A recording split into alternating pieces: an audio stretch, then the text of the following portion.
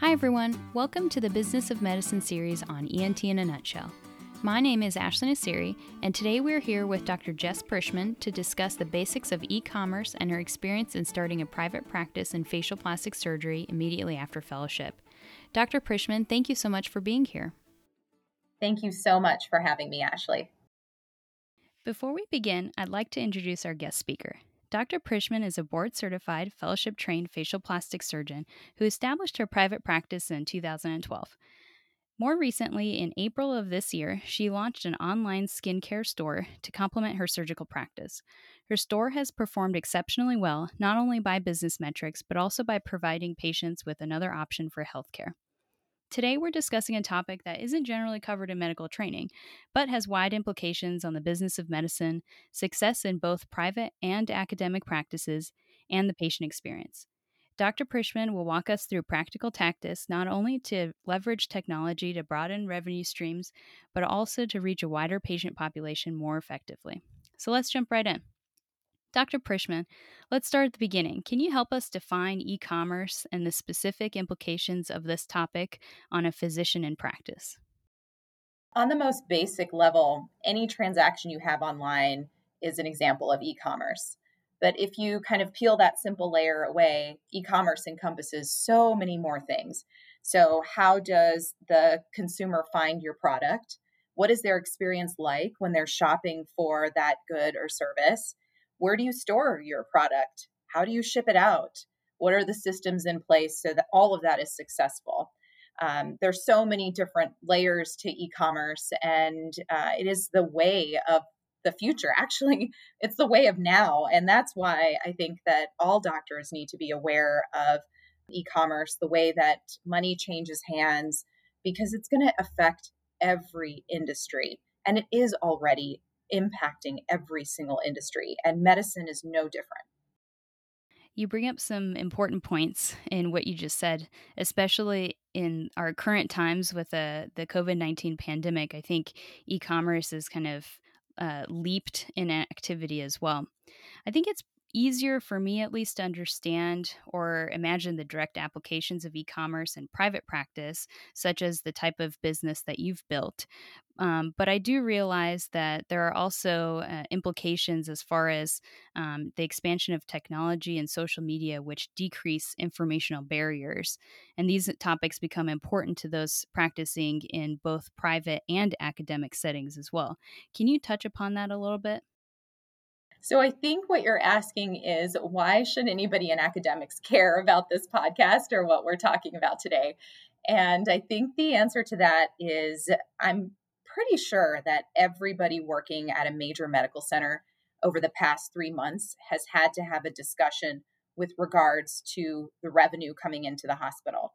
I think COVID turned everything upside down, and every major business is being forced to think about how money is coming in and how money is going out.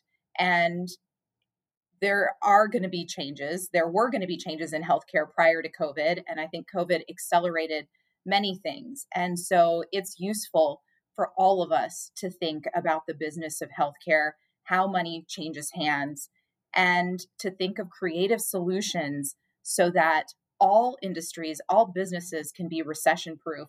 And it doesn't matter what caused that recession, whether it was a virus or an economic downturn.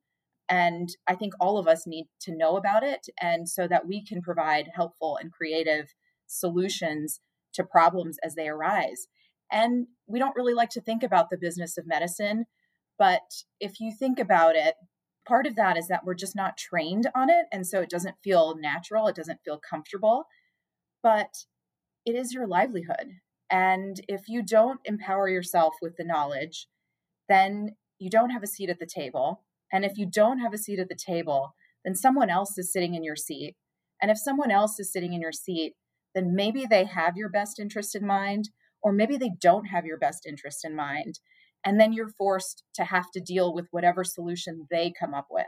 So I would like nothing more than for all doctors to understand the business of medicine, to understand how technology is changing all industries, and to use our brilliant minds to make creative solutions to make medicine better and healthier. So I think you bring up an incredibly important point of emphasizing the involvement of physicians in business practices as well. How do you think that a physician who's educated and involved in these things impacts the patient experience? Oh, I think that's a great question. And I think that goes back to understanding what the current patient experience is in insurance based healthcare. And if you don't mind, I'd like to digress and just talk about the big picture of transactions and how money changes hands in exchange for a service or a good. So, Ashley, when you go to a gas station, you see a price, you get gas, you pay for that gas, and your transaction is complete. It's very transparent, and you feel like you got what you paid for. In my practice, which is facial plastic surgery, I'm 99.9% cosmetic, and we have a very similar way that we conduct business. Because let's say you wanted to come in for a service, we would tell you the price of that service. You would decide whether or not it was worth that price. Then you would come in, pay for the service, get the service, and the transaction's complete. It's very transparent, and we both end up winning. So let's now talk about the way it works in insurance based healthcare. So, and now, Ashley, you're going to be the doctor in this. And let's say that a patient comes to see you for a service. When they come to see you for that service, they likely have no idea how much your service is going to cost. You probably know what you would like to get for that service to cover your costs, but you have no idea how much you're going to get for that service. You exchange services, you perform the service on the patient. They then leave, having not paid for it. And that's not their fault. That's just the way it works. So then they go home. Then a couple weeks later, they get a letter, and that letter has your name, Ashley, on it with a cost amount that you billed for that service. In the mind of the customer, they feel, or patient, and I'm going to use those words interchangeably because this is the business of healthcare, but it's not meant to depersonalize that relationship. In their mind, they're thinking that Dr. Nasiri charged $200 for that service that I had 3 weeks ago. So they're now thinking that you're going to get $200 for that service. Then they wait another couple weeks and they get another letter. And this letter then again has your name on it. It has that $200 on it. Then it has a whole host of other very confusing things, words that they don't understand. And then at the bottom, it just says how much they owe. And then they may get a bill from you for that amount. They then pay that amount, and that encounter is complete, with the exception of the fact that you then, Ashley, have to go in and see how much you actually got paid.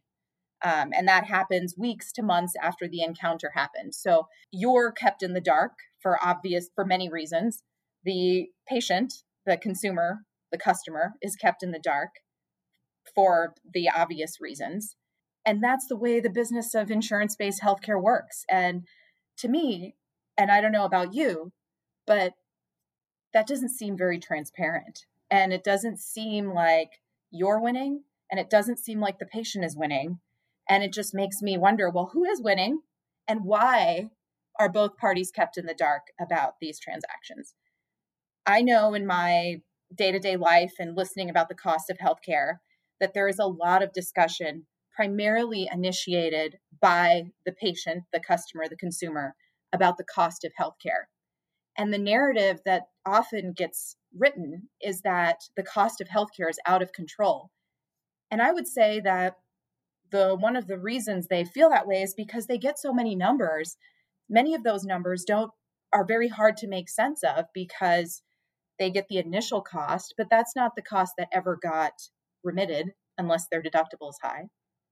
And so ultimately, many people may believe that, Ashley, you're the reason why that the cost of healthcare is so high because you charge $200 for this service, but you probably only got $80 for that service. And so how is that fair? I find my own voice getting louder as I'm talking about this, but it's kind of like, what business on earth operates that way? And why do we operate that way? And why do we allow ourselves to participate in this type of system?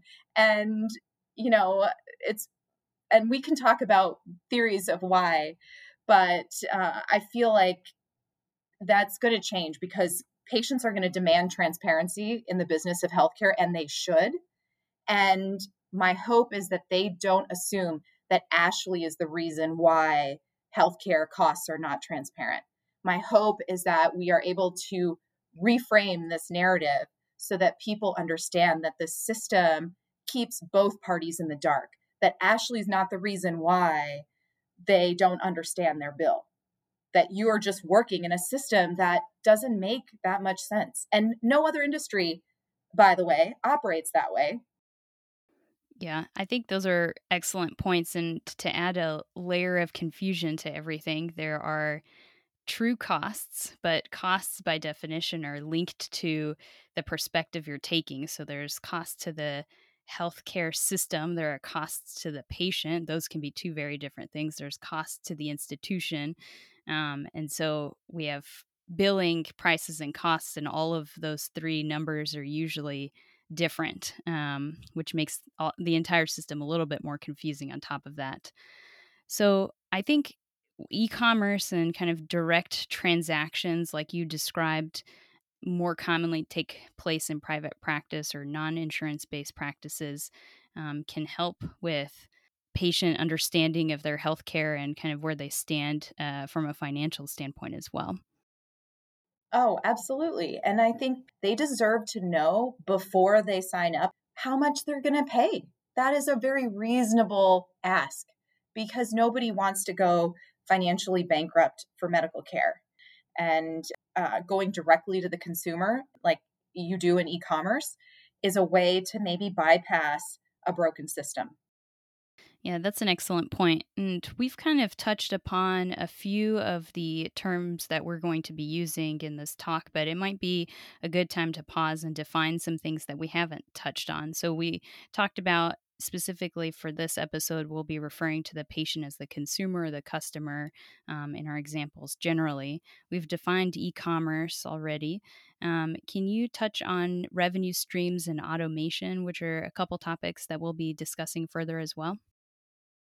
Absolutely. And it is so important that we talk about revenue streams in any healthy business or industry. And revenue streams are all the ways that money comes into your business.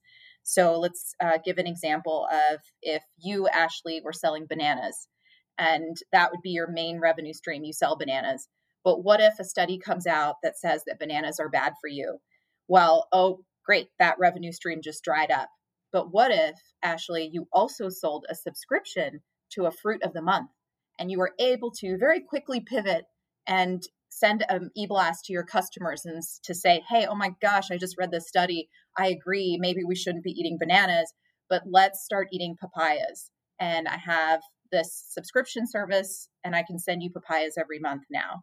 And then what if you also had a magazine about all the different ways that you can incorporate papayas into healthy life, and people could then also purchase that. And of course people don't buy magazines anymore, so maybe it would be like a YouTube channel or something like that.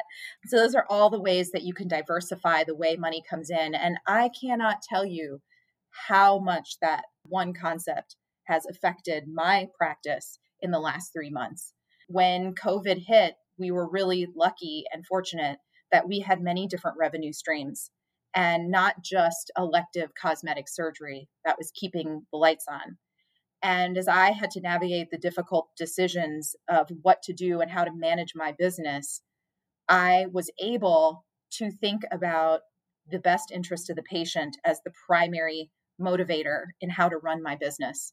And ultimately, I decided for myself that if I wouldn't tell my mom to have a facelift right now, I wasn't going to do a facelift on someone else's mom. And the reason I was able to do that is because we have multiple revenue streams in my office. And so we've shifted to those revenue streams as the cosmetic surgery revenue stream has dried up. And I have not regretted that one bit. And I feel like for me, that feels right. And I can keep my staff safe. I can keep all the other patients that are coming into my office safe. And I can do that because we have many different revenue streams. Right. I think the concept is similar to when you're developing your stock portfolio. Diversification reduces risk in general. And we can think of, developing your revenue streams for your business, your practice in the same way. I think everybody's right now is also thinking about e-commerce as the way to make money. And if you aren't in e-commerce and you decide to start an e-commerce business, it's just like starting any other business. It's not going to be a main driver of revenue at the beginning. And we don't rely on our e commerce business to take over the way that we traditionally brought in money in the office. It is another revenue stream. And I think that if, in the middle of COVID, with everyone thinking about e commerce, it's a good thing because you're thinking about another revenue stream. But I think it's not practical to think about just opening up an e-commerce business to take over anything. It's just like any other business. It requires time, attention, growth, that sort of thing. Can we go into the definition of automation and how that plays a role in all of this as well? It is scary to think about the things that you don't know. And it is scary, I think, as a non doctor, even to think about artificial intelligence or AI. But automation and AI are already impacting many different industries. And I would say for oftentimes for the better, to make things easier for the consumer, to increase efficiency of the business and to reduce human error. So automation is uh, essentially when you take some repetitive tasks that you would be hiring someone to do, or that you have hired someone to do, and you leverage technology to do those things for you. And there's so much benefit to using automation. And for the patient, it can, as I said, reduce human error, and it can make for a more convenient and better overall patient experience. And for the business owner, it can dramatically increase the efficiency of your office. I'm not an expert on automation, although I hope to be in the next 3 months, because our office is fully moving to embracing automation and some aspects of AI. And I really am optimistic that it will be for the benefit of our patients. Kind of getting back to how do we develop a successful practice, we've already touched on a few of the main concepts that play into that, but more broadly, what are the main drivers, in your opinion, that help build a private practice that's successful or even an academic practice that's successful? I think that initially my thought was that a successful practice has the intention to take great care of patients, and that is the most important thing. And while I still believe that the most important thing of a successful practice is to take great care of your patients and have great outcomes, I now believe that also the most important thing is to create a culture in your office of respect and value, and to really encourage healthy communication among your staff. So have the intention to provide good care to your patients, but also have the intention to value your staff. I think that if you don't know how much the people that are working for you and helping you, if you don't know how much they make, and if you don't know if they make a thriving wage, not just a living wage, but a thriving wage, then you don't have the healthiest business, because you should have the intention to take care of your staff. So there, you cannot have a healthy business unless your patients feel valued, your staff feels valued, and you value yourself. And all of those things make a difference. And I would say they're all most important. I think that really the best interest of the patient is to enter an environment of love and care and positive intentions, and to be cared for by someone who is healthy of mind, body, and spirit. Yeah, I think you bring up a great point, and the status of mental health in medicine is certainly getting more traction in recent years. Although we're probably a little bit behind in catching on to that. As we work to navigate that and well-being, I think part of that is also financial stability. Can you speak to that in regards to driving a successful practice? when I finished my fellowship and I opened up my practice, I didn't pay myself. I mean, I paid myself maybe a couple $1,000s a month for 2 years. And so the people that worked for me made more money than I did. And my intention at the time was to pay down my debt and be debt free, and then to build up a healthy bank account. And knowing that at some point there would be a recession, because that's just the way that the economies work. And now that we're in the midst of COVID, again, I'm going to go back to this, feels good not to have to make decisions based on revenue. It feels good to make decisions based on what's in the best interest of the patient. So I think paying down debt is important. I think that getting multiple bids for any major purchase that you make for your practice is important. And I also think that paying attention throughout the year as to how money is leaving your practice is important. And at the end of the day, having a safety net is important. So, when we talk about the success of a business or a practice, there are market forces outside of what we are doing within our own practice. Like you mentioned, there are external recessions that can impact how the business functions, etc. And competition is also one of those factors. Have you found e commerce and kind of diversifying your revenue streams helpful in that manner? I can tell you with absolute certainty the reason why I started an e commerce business was because I knew that our patients were purchasing their initial skincare from us, and then they were repurchasing skincare online. And so we were losing out on that. And I also can tell you with 100% certainty, I understood our patients, and I understood that they're busy during the course of the day with their kids, and maybe 10:30 at night is the only time they get to themselves. And how was I able to provide them care and connect with them at 10:30 at night? How do you think e commerce is addressing some of the aspects of patient care that you hope to address?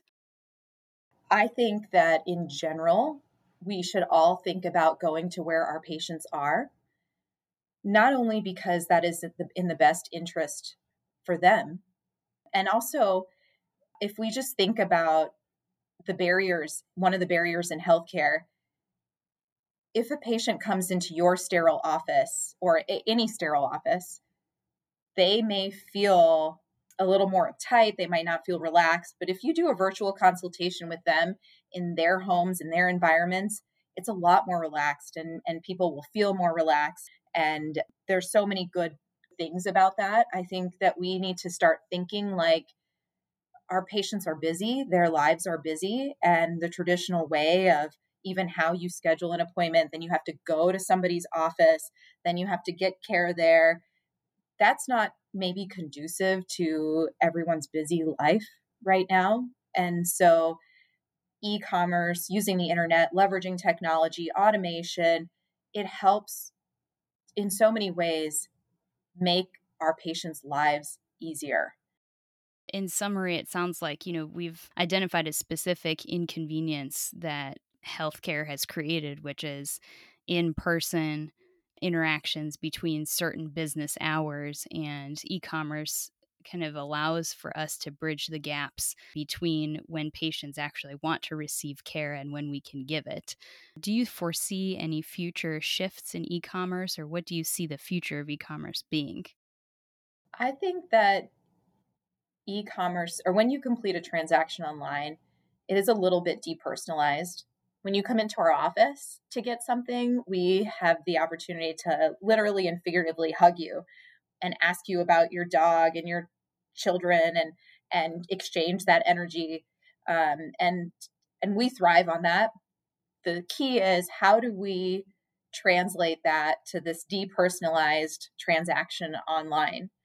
And my hope is that consumers and patients will be able to feel that personal touch or that loving energy or that loving embrace, even with a transaction online.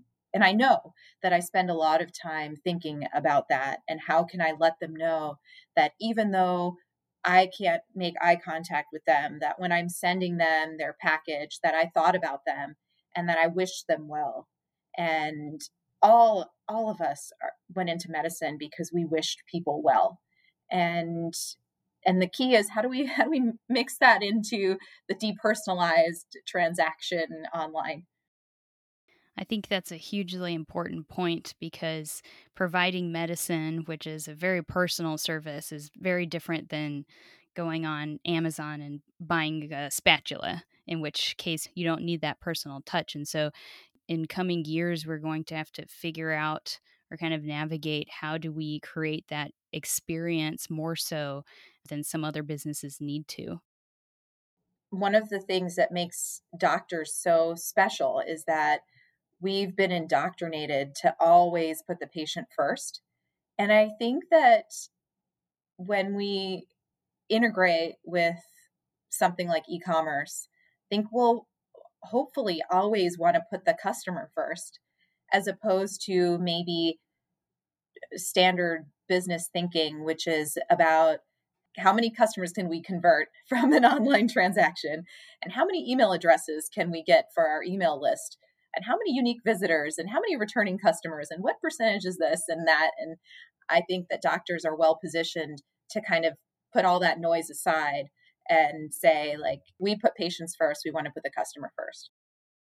Do you have any good examples of other industries outside of medicine who do this personal interaction well, or maybe somewhere we can look to for examples? I think that all of us participate in e-commerce every day or every week, and we can all learn from the good things and from the bad things. Anytime I feel good about completing a purchase or have a good experience online or get my service very quickly, I feel good about it and I learn something from it. I mean, I look at every aspect of that transaction and try to learn something from it. And conversely, I also learn from things that I don't like and that I find creepy. And one of those things is remarketing. My personal feeling and is that remarketing is kind of a creepy thing. That remarketing is when you go to a website to, let's say, buy a spatula, and you decide that you don't want to buy that spatula, and then the next day you're checking the weather or something online, and all of a sudden a banner ad appears about that spatula, reminding you that you went and looked at that spatula, and that's remarketing. Trying to get back in front of you. I personally find that creepy. And so I learn from watching other industries and how they do things in a good way as much as I learn the things that I don't want our business to stand for. That's a great point that we can always use our own experiences to try to understand what our consumers or patients are also going through. For our listeners who are interested in kind of learning more about this, or maybe even residents or folks who are fresh out of training who are in the process of developing an e commerce based business, do you have any resources that you recommend for expanding knowledge and maybe even gaining some experience prior to launching these tactics in a practice setting? Yes, absolutely, I do. So, businesses, e commerce businesses are built on different platforms. And one of those platforms is called Shopify. And another one that you may have heard of is GoDaddy. And they're invested in seeing you succeed, and they have a lot of blogs and useful information out there. For example, I was recently on a conference call with our Prishman Skin team. They're based out of California, and we were talking about loyalty programs and when is a good time to start a loyalty program. And I think we were both like, okay, well, when do we do this? And then I was on Shopify and I found a great blog about, well, how many orders do you need a day before you become an established business? And what percentage of your customers need to be new customers versus returning customers? And how can you use that data to understand when a loyalty program would be beneficial? And I would never, I mean, it was like I was getting business training in a manner that was so easy for me to understand. And so I still continue to learn from those resources, and they're out there because so many people are starting businesses online. Thank you, Dr. Prishman. I think that sums up some very practical advice for our listeners. At this point, I'll go ahead with a summary of our discussion. E-commerce is broadly defined as the body of transactions that are completed electronically, usually over the internet. E-commerce allows for medical practices and providers to reach patients during off hours and in a more convenient setting outside of the office. It can additionally provide medical practices with an alternate and complementary revenue stream. Developing an e-commerce business requires time and significant management, but ultimately may better address some of the needs of the patient population. Examples of successful businesses and resources can be found online. The business of medicine plays a big role in patient outcomes and satisfaction, employee and physician satisfaction, and practice stability. These topics have broad implications across personal and professional well-being.